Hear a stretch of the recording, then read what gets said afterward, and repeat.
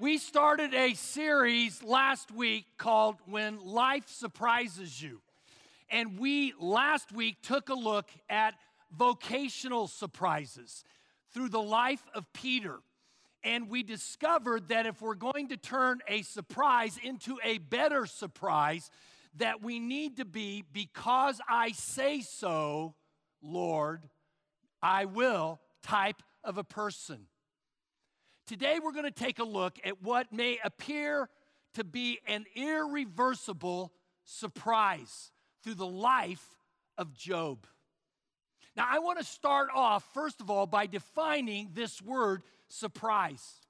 It truly comes from the Latin word to seize, and it originally meant an unexpected military attack that could cause a loss of progress, a defeat of a plan, and a reversal of good fortune. Can any of us relate to this?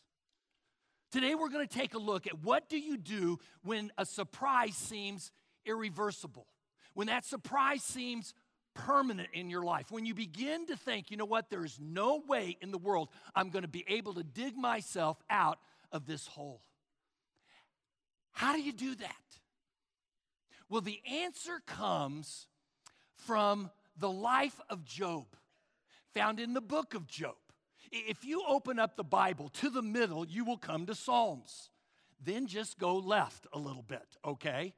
It's right next to the book of Psalms, and it is about a guy named Job. He happens to be the Bill Gates of his day, the wealthiest man in the world.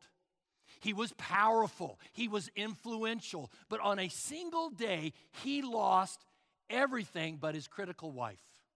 I didn't say it, okay? That's in the Bible, right? He lost everything. He lost his health, he lost his wealth, and he lost his family.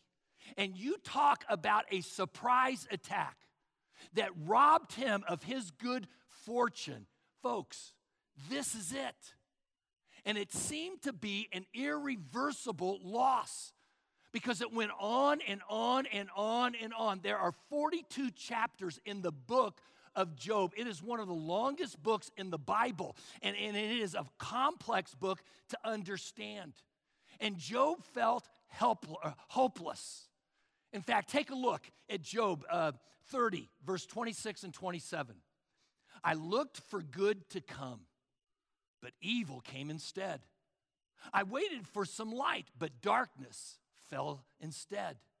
The churning inside of me never stops, and waves of mercy crash over me. Folks, he thought it would never end.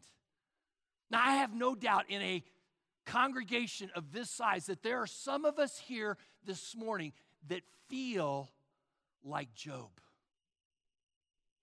When is this ever going to end? Well, I would have you know that I have read the end of his story, and he has a better surprise in store. And in fact, he gets back his greatness and more on top of it. You see, what we're going to do in this message today is that we are going to look at the book of Job. I'm going to give it to you in 30 minutes, okay? Basically, it falls out into two parts. There's the prologue, and then there's the dialogue, the discussion, the arguments that are going on. And in the last 4 to 6 chapters of that book are the answers to the question, why do good things happen to good people? Have you ever thought that? But the more important question is, will I continue to love and worship God when life is throwing me surprises that appear to be irreversible? And to help you understand the application of this book, I'm going to give you 5 things, and I have put them in an acrostic. Trust, T-R-U-S-T. What do you do when life surprises you, and it seems like that surprise is irreversible? In your marriage, with your finances, with your family. Folks, you and I have got to do what Job did. We have got to trust. So let's get started. T, stands for really being honest with God, telling God exactly how you feel. When you have had a surprise attack and you start by unloading your emotions on God, you tell God exactly how you feel, not how you ought to feel, how you actually feel. Did you know that when God listens to you, He wants you to be honest with them? Because when you are, that is called an act of worship. When you say honestly, God, I'm afraid, I'm guilty, I'm disappointed, I'm resentful, I'm mad, it's actually an act of worship because you are focusing on God. And so you start by honestly, and I would say humbly, telling God exactly how you feel. Notice Job's reaction to this surprise attack. In Job 1, verse 20, Job stood up, tore his robe in grief, and shaved his head. Then he fell to the ground and he worshiped. What Job is doing here is cultural, and he is humbly and honestly expressing his emotions to God. Folks, anytime you and I have a surprise attack, and especially when we suffer a major loss in our life, you go through 4 emotions. You go through shock, anger, grief, and fear. You go through shock. What in the world is happening here? You go through anger. Why in the world is it happening to me? You go through grief. What have I lost? And then you go through fear. What is going to happen next? And you want to know what you need to do with all of those emotions? You need to honestly and humbly express those to God. You need to tell God exactly how you feel. Why? Because God can handle it. God can handle the emotions that you have when you suffer some kind of surprise attack in your life. Other people may not. In fact, other people may misjudge you, but God will not. And God can handle your emotions because He gave them to you. And because He's given them to you, He understands them completely. He understands your anger and your doubt and your fear and your complaining. And Job was brutally honest with God. Take a look at Job chapter 7, verse 11. Job said, I can't be quiet. I'm angry. I have to speak. What is Job saying here? He's saying, God, I am ticked. If you read through the book of Job, you will notice that there is a progression of emotions in that. First, there is confusion, but then there is a whole lot of complaining going on. Understand this. The right response to a surprise attack in your life is not to grin and bear it. It is not to fake it so that you make it. No. God doesn't want your platitudes. A platitude is what you think you ought to say to God or how you ought to feel. No, God doesn't want that. God wants you and I to humbly and honestly tell God exactly what we're going through, the struggles that we're facing. God, I'm angry about this. God, I'm scared. God, I'm hurting. God, I'm fearful. You tell God exactly how you feel. Now, I know this is going to shock you. Many of you are parents. I'm a parent. I have 3 boys. I have 3 grandchildren and 1 on the way. I've seen this even with my grandchildren, okay? But I definitely saw this with my kids.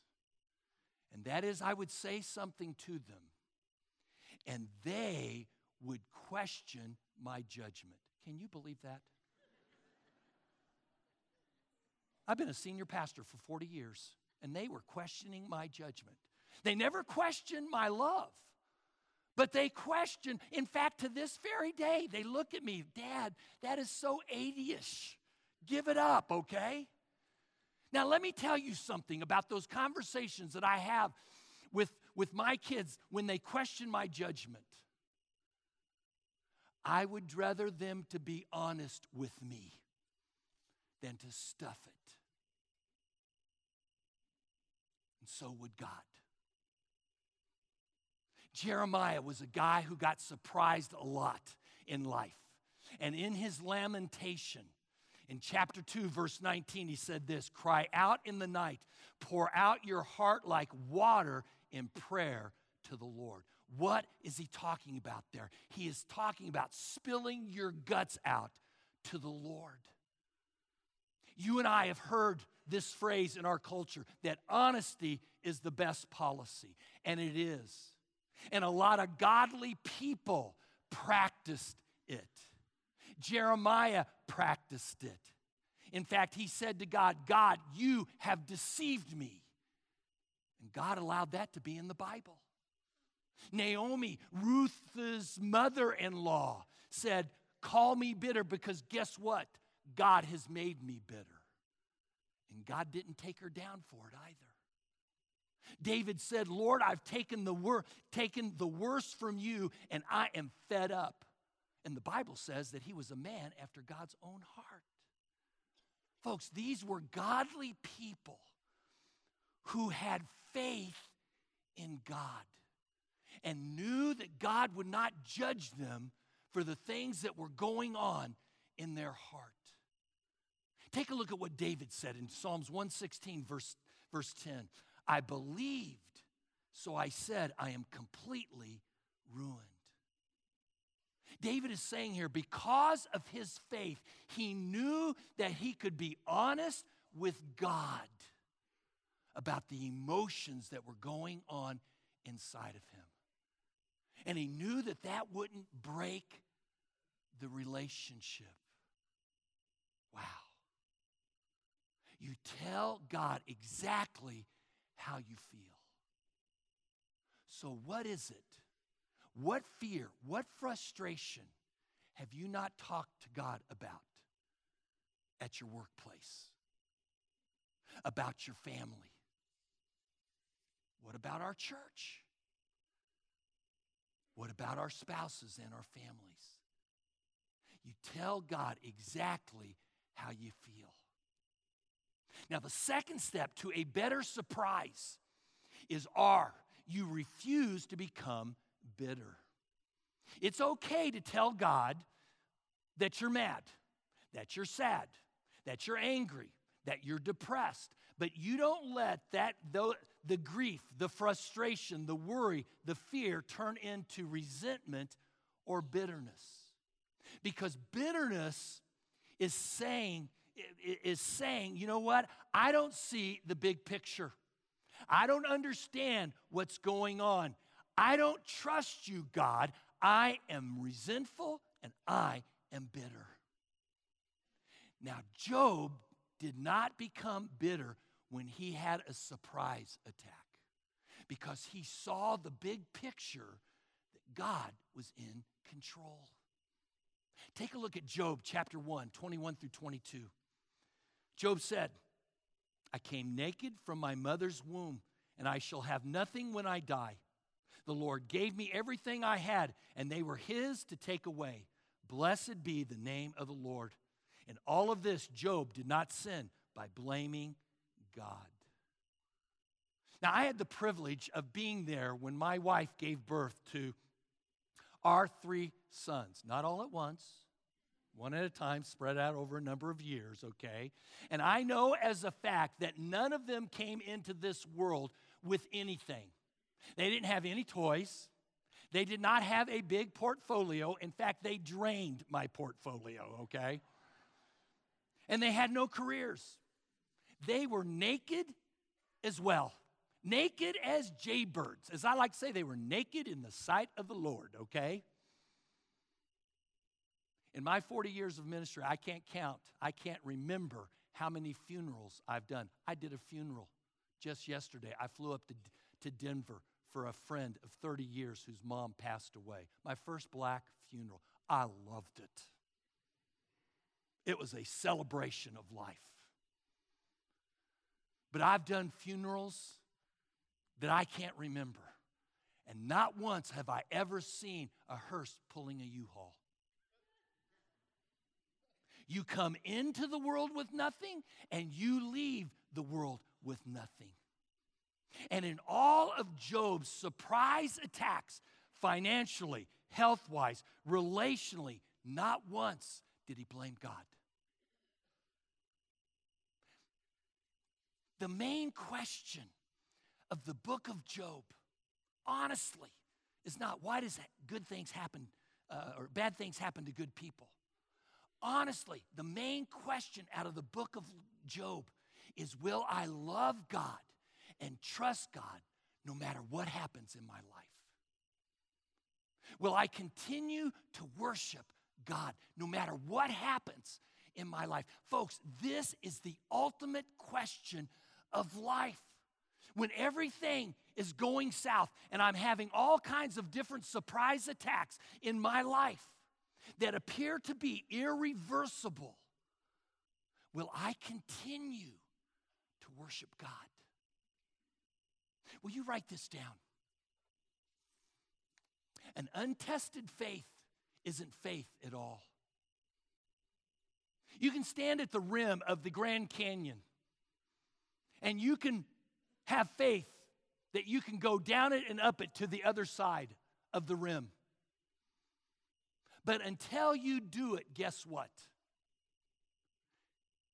It's an untested faith. And it's not faith at all. Bad things happen in life. And when they do, our natural response is, why me, God? Why me? And oftentimes, if you do get an answer, it is not satisfactory. And so there is this silence. God was silent through most of the book.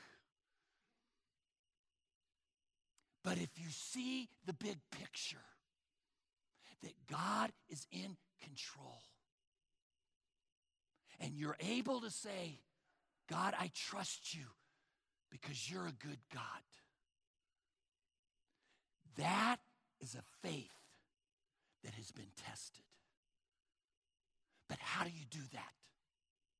How do you trust God when your heart is breaking and your eyes are so filled full of tears that you can't see maybe the big picture, and you're a little fuzzy and foggy about the goodness of God? Folks, the antidote to resentment and bitterness isn't to say to yourself, I'm not going to be bitter. No, the antidote to bitterness and resentment is to praise God. It's to worship God. Now, I have followed God for 47 years of my life in good times and in bad times, in not so good times, in so-so times, and in really great times. And there are some facts that I know for sure. Fact number one, that God made me to love me. Fact number two, that He has a plan and a purpose for my life. Fact number three, that God cares and He is aware of what's going on in my life. Fact number four, that God truly is in control. And fact number five, that He will protect me. That my life, honestly, is indestructible until it is my time. Those are things that I have built my life on over the last 47 years of being a follower of Christ. Let me repeat those just in a little bit different way. God is near. God is here. God is near. God cares. God is powerful. And God has a plan for good for my future. Habakkuk was one of these godly guys who was being surprised by life. And as it was coming on him, he thought it was irreversible. But notice what he says here in Habakkuk 3:17 and 18. Even though the fig trees have no fruit, and no grapes grow on the vines, even though the olive crop fails and the fields produce no grain, even though the sheep all die and the cattle stalls are empty, I'll still be joyful and glad because the Lord God is my Savior. He's saying when life just sucks, I'm still going to worship God. I'm going to praise God for who He is. What are you bitter about today? You see, bitterness will destroy you. It will ruin you from the inside out. And bitterness is a choice. You can either be bitter or you can be better. And as your pastor, I don't want you to be bitter. I don't want to see your life destroyed from the inside out. Rather, I want you to be better. Now, there is a third step. On your way to a better surprise, and it is you. You unite with other people who will help you focus on God. To experience a better surprise, I must unite with others who will help me to focus on God. You and I, as we go through life, we need other people who will back us up, who will believe in God when we can't believe in God ourselves. This is why I think it is so very important to be in a small group, having regular biblical community. One of the challenges I'm going to throw out to us, and it's going to happen here in a few weeks, is that each and every one of us gets into a small group. Will you pull in your outlines? It says, Time to Dream. I've never corresponded more with Saddleback and Rick and his team on this series than this one right here. And my encouragement is that for each and every one of us, we will get into a biblical community just for 6 weeks. We got some great things in store in those 6 weeks, as well as some great things outside the walls of the church at the end of this thing, so that you can experience it. And if you don't like it after 6 weeks, you can say, Pastor George, I tried it. No thanks. Okay, good. But I think you're going to discover that you will love biblical community, because you're going to find people who are going to support you and encourage you when you go through tough times. God never has intended any of us to go through anything by ourselves. He knows that truly we are better together. The challenge and the problem, though, is this. When you and I face a surprise attack from wherever it may come from, our natural reaction is to draw back. It's to build a wall. It's to separate ourselves, keep people at a distance. And God comes along and He says, no. Don't do that. That is the opposite thing that I want you to do. One of Job's friends gave him this advice. This was spot on. Job 36. Don't let your anger and the pain you endured make you sneer at God. Reputation and riches cannot protect you from distress, nor can you find safety in the dark world below.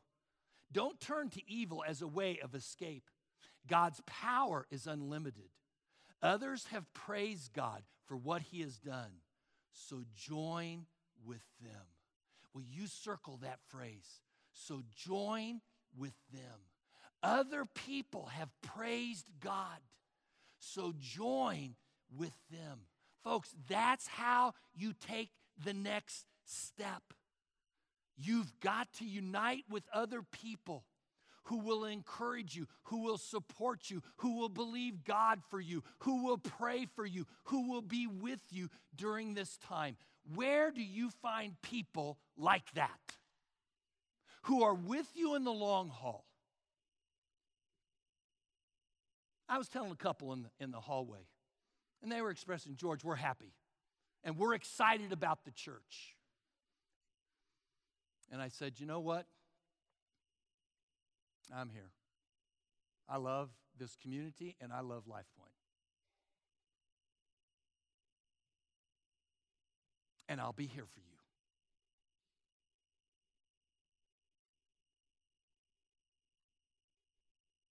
I did a funeral just the other day. Why?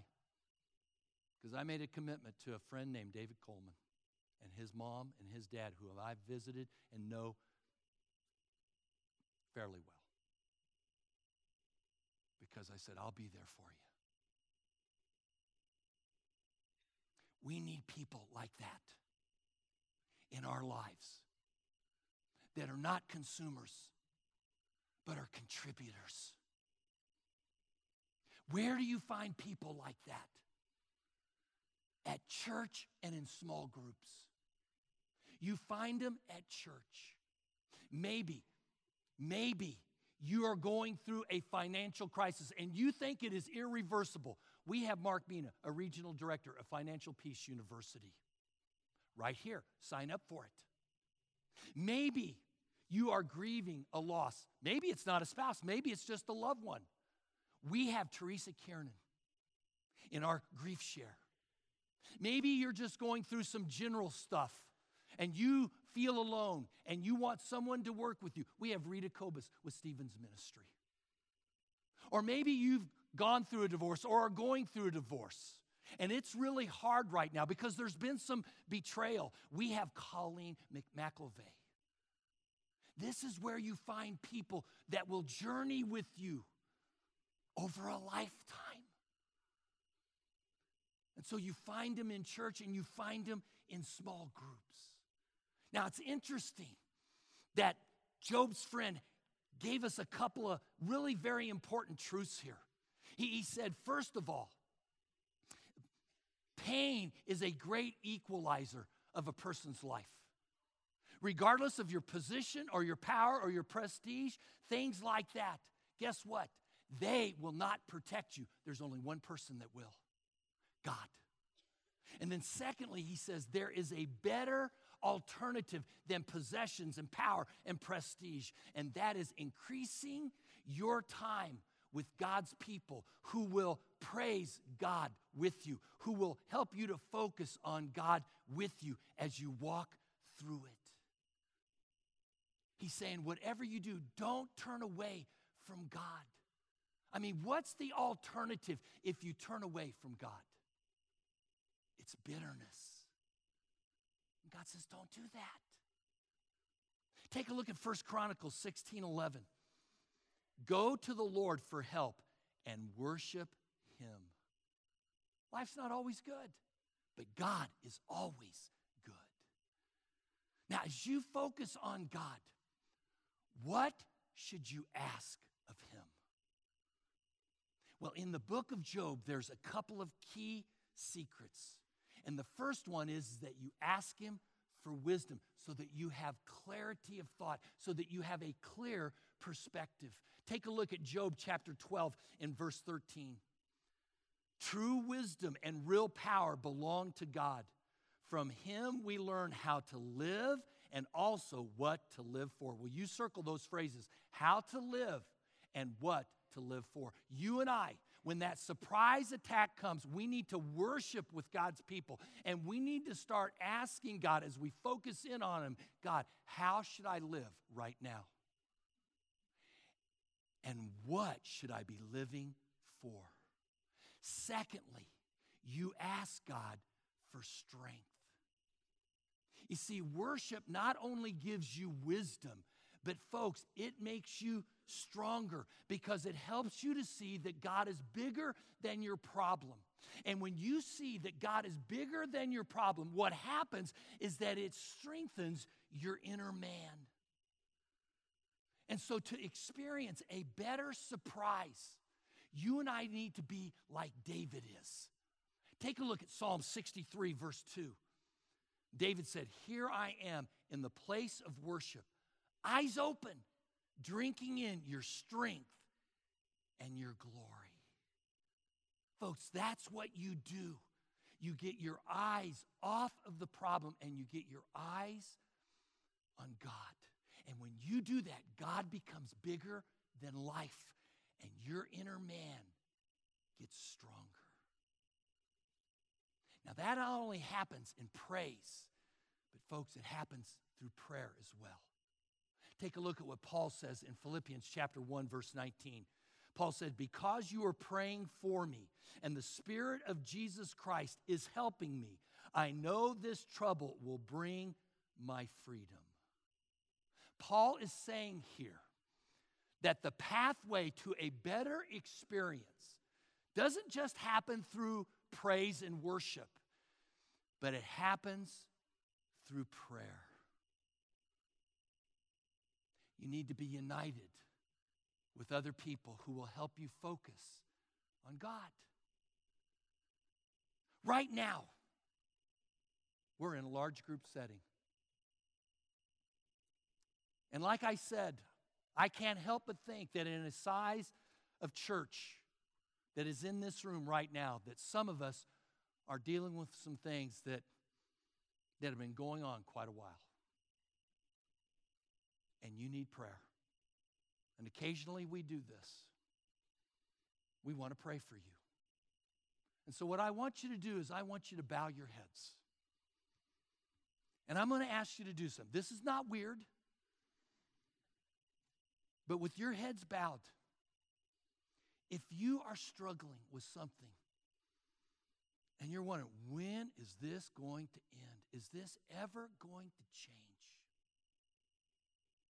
It may be financial. It may be relational. It may be vocational. It may be mental. I don't know.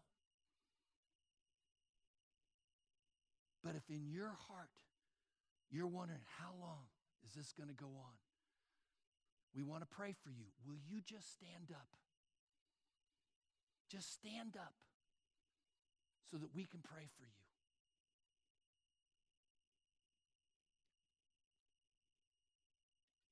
And if someone stood up next to you, you heard them. I asked you that your eyes were closed, but you opened them. That's okay. Will you just pat them on the back? If you're sitting next to them, just pat them on the back to reassure them that God's presence is with them. And let's pray for them. Marty. Father, we just recognize right now, Lord, that we have become byproducts of things that have happened to us in our lives. And Lord, we just lift up the pain and the shame and the hurt, the frustration, the things that we don't understand, the things that we don't have answers to, God. And we just unpack those right now, God, before your throne. And we ask, God, that you would move and work in a way that only you can, Lord. We surrender the best we know how, God. We ask that you would open up those hardened areas, the places of bitterness, God, and we just release them right now to you. And we pray, God, that you would have your way. You have your way in our life. Lord, we do not want to control what you are trying to do in us and through us. So we surrender these things, God, and we ask that you would speak to us in the way that only you can and help us, Lord, to understand what we should do and how to follow you, Lord, through this. Because you are bigger than pain. You are bigger than shame. You are bigger than those things which we do not understand. And I pray, God, for each person standing here that you would bring alongside them someone that can pray for them, that can walk with them through this difficulty and help them, Lord, to see the mighty hand of you at work in their lives. In Jesus' name, amen. Amen. May you be seated. We are family. Just turn to your right and turn to your left and look and just say, hi, we're family. We're related. When we go through life and life throws us a surprise, God says, I don't want you to go alone. I want you to know that you have a church. I want you to be involved in biblical community. The next thing In order to trust God for a better surprise is S, you surrender your future to God. This is exactly what Job did. Anytime you have a loss, what paralyzes you is not grief. Grief is actually good. Grief is movement. It's what will move you through what I call the tunnel of chaos, okay? What causes paralysis is fear. Fear of the future. And Job got some bad advice from his wife. Take a look at Job 2, verse 9 and 10. Job's wife said to him, "Are you still trying to maintain your integrity? Why don't you just curse God and die? Just end it." But Job replied, "You talk like a godless woman. Should we accept only good things from the hand of God and never anything bad?" So in all this, Job said nothing wrong. Job's response to this surprise that appeared irreversible was surrender. Job said, "You know what? I don't understand it all.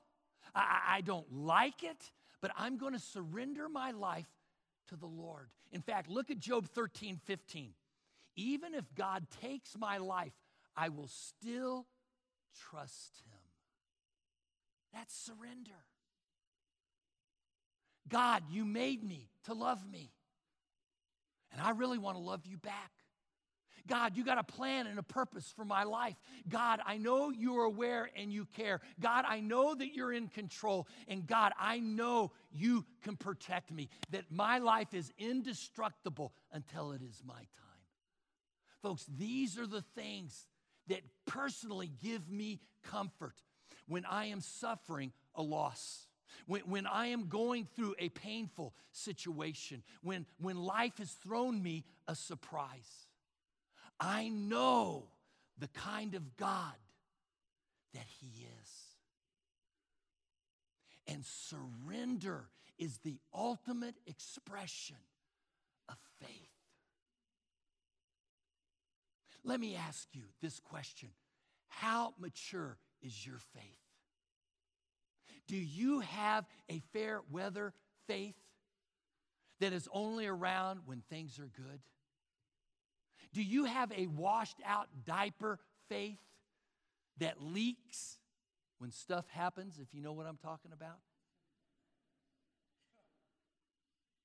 Or do you have a faith, a mature faith, that surrenders to God because, God, I know you're in control. God, you're God, and I'm not. How do you know if that's working? Or how do you know if it's not working? Worry is the sign. Worry is a signal that we think God isn't God and that we need to be. There's a last one, and it's T. Trust God for every detail that's coming your way for a better surprise. In talking to my friend in California, Kyung, I discovered something. As you know, there are a lot of fires in California at different times of the year. And they seem to spread just anywhere and everywhere. And that's because there's a fire and there's embers that fly and float in the air. And a lot of times we see these houses burning down and we think that they're burning down because that ember has landed on the roof and it's caught that house on fire. Well, it has landed on that roof, but that's not the reason that the houses, at least most of the houses, burned down. The reason is that that ember that's flying in the air lands in the gutter where there's some dry leaves that the owner has not cleaned out. And so that dwelling, as a result of that, burns down. My question is this: what in the gutter of your life is waiting for just one ember that will just ignite it and you'll burn down. Give every detail to Jesus. Outwardly, we may look cool. Outwardly, our house may look like it's the best on the block. But in the gutter of our life, there may be some dried up leaves of bitterness, of resentment, of guilt, of loneliness, of confusion. And it's just waiting for one ember for it to ignite. Jesus says, if you give me every detail, I'll protect your life. Take a look at this promise out of John 16. By trusting me, you will be unshakable and assured deeply at peace. In this world, you will continue to experience difficulties, but take heart, I have conquered the world. Folks, that's what Job did. Job trusted God with every detail of his life, his emotions, everything. He even trusted him with his friends, his relationships. Look at this verse, Job 42:10. After Job prayed for his friends, the Lord gave him success again. In fact, the Lord gave Job twice as much of everything as he had been blessed with before. You see, that's the better surprise. Will you and I continue to worship when life is happening and all kinds of surprise attacks are occurring? Because we trust and we give God every detail. Job did. And God was faithful. How about you? Will you give God every detail? Will you give God your life? Will you give him your marriages? Will you give him your families? Will you trust him with Life Point Church? Let's pray.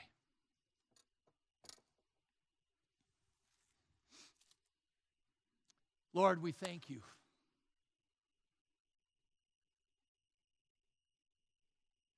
God, that you are good.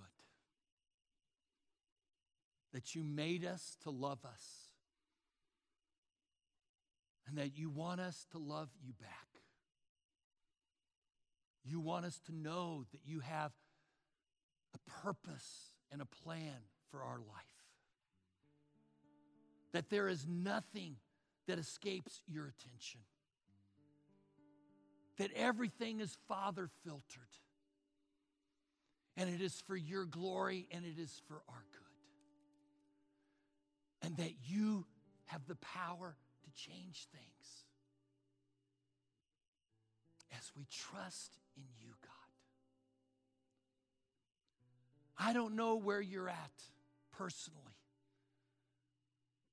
You live in the South. You may know a lot about God, but you haven't trusted him with your life. Will you do that this morning? Will you place your life into his hands? Don't be a person who's on the rim of the canyon saying, oh, I believe in God, but you've never taken the journey from your head to your heart. Will you just say, if you haven't done that, God, right now, I admit that I've failed, that I've trusted more in myself than I have in you, and I've seen the results of it, God.